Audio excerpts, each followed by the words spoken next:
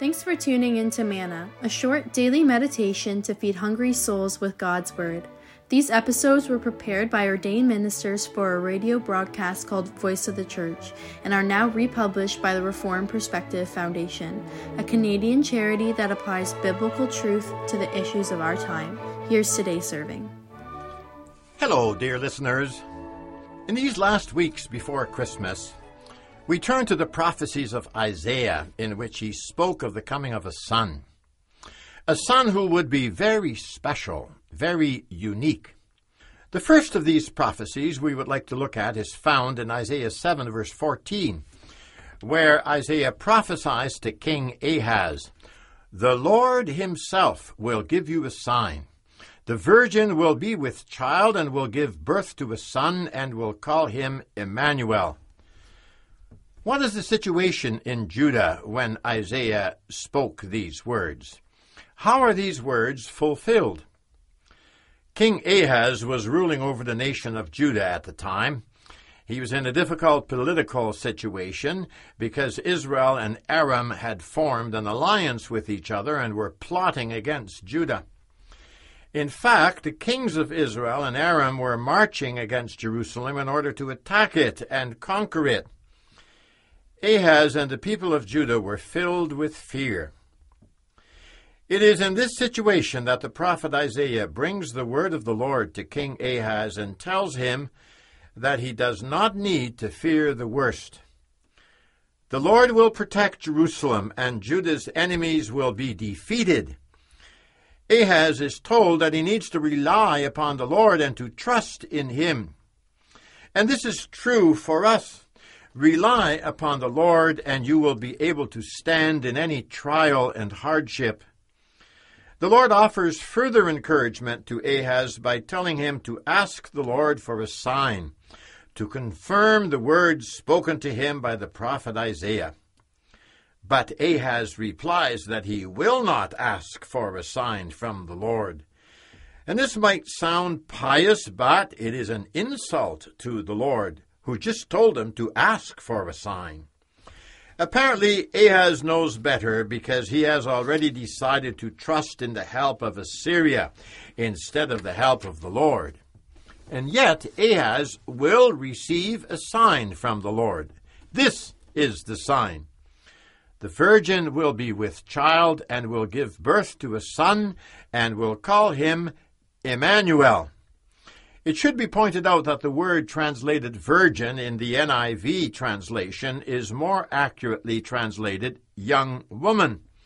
And the reason it is translated as virgin is likely that here the translators anticipate the later fulfillment of this prophecy in Jesus Christ, who was born from the Virgin Mary. But this prophecy is first fulfilled in the time when it was first spoken. It's not necessary to maintain that a virgin birth happened then as well. Rather, the point of this sign is that this child would be a living sign of the presence of God in Judah. The Lord is still protecting his people, even though their king does not deserve it and has refused to rely on the Lord. The name of this child is Immanuel, God with us. This child will be a living testimony of the power of the Lord. For even before this child will be able to choose right and wrong, the power of the kings whom Ahaz had feared would be destroyed. God was truly with his people. He would deliver them from their enemies, and he would do so quickly. The sign from the Lord, that child, was a testimony to this help of the Lord for his people. For his name was to be called Immanuel, which means God with us. But the child born in the time of Ahaz would not be able to demonstrate in the best and fullest way that God is with us.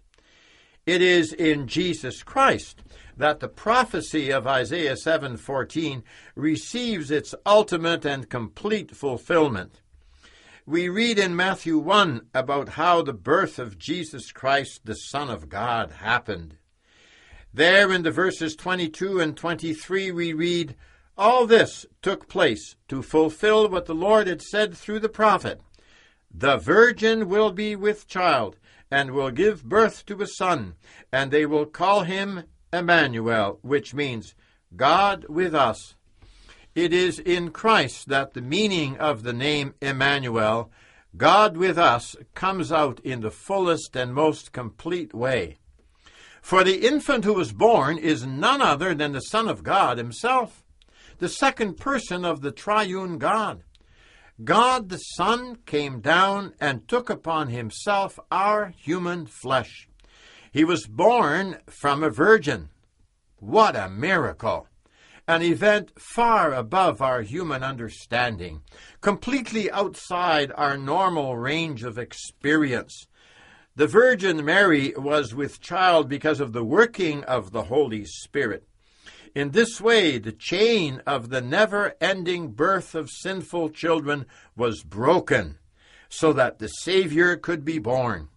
For it is not possible that a sinful child could pay for the sins of man himself. For such a child would only increase the debt of sin even more. Jesus Christ is special. He is a holy child, one who would save his people from their sins. He's also all-powerful, for Jesus Christ is God himself. In him, God is very clearly with us in the fullest sense of the word. By his works and words, he showed that he was God himself, made man. No one could have conceived or imagined such a miracle. He's the one whom the Lord has provided to give us complete redemption from all our sins. Do you put your faith and trust in him? Do you rely on Jesus Christ alone for salvation?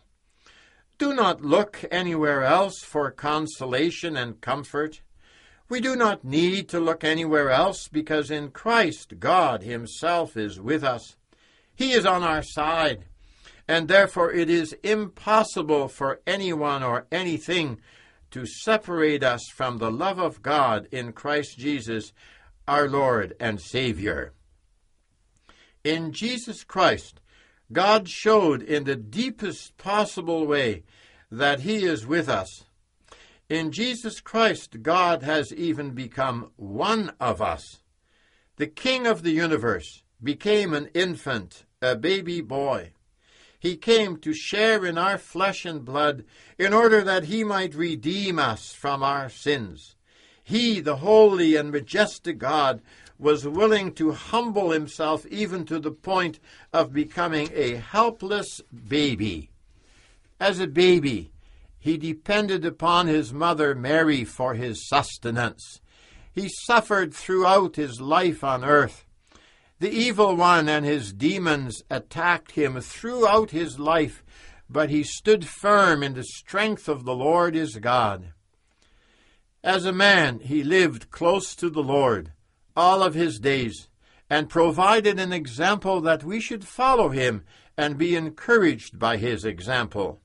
He also did what we could never do when he offered himself as the sacrifice for our sins. He let his blessed body be nailed to the cross so that we might receive the complete forgiveness of our sins and life eternal with God.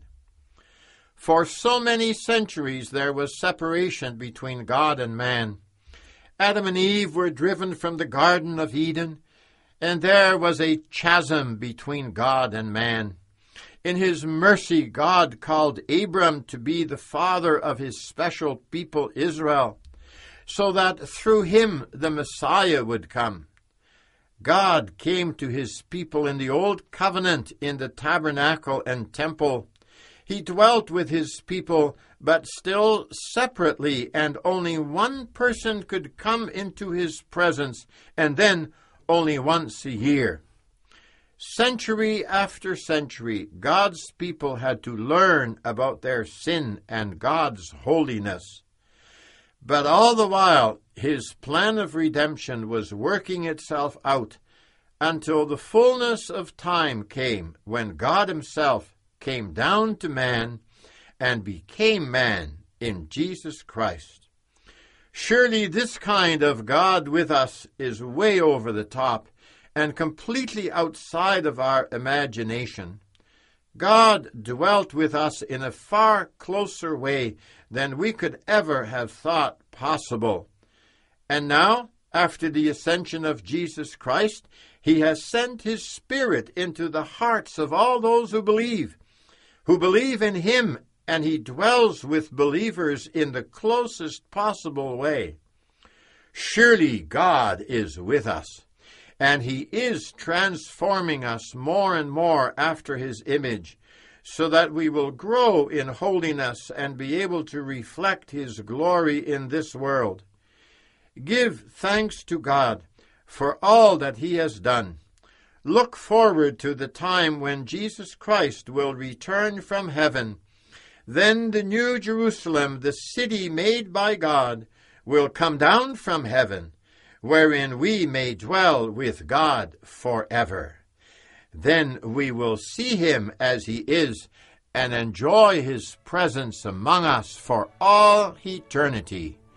How we look forward to that great day. Come, Lord Jesus. Amen, and thanks so much for listening.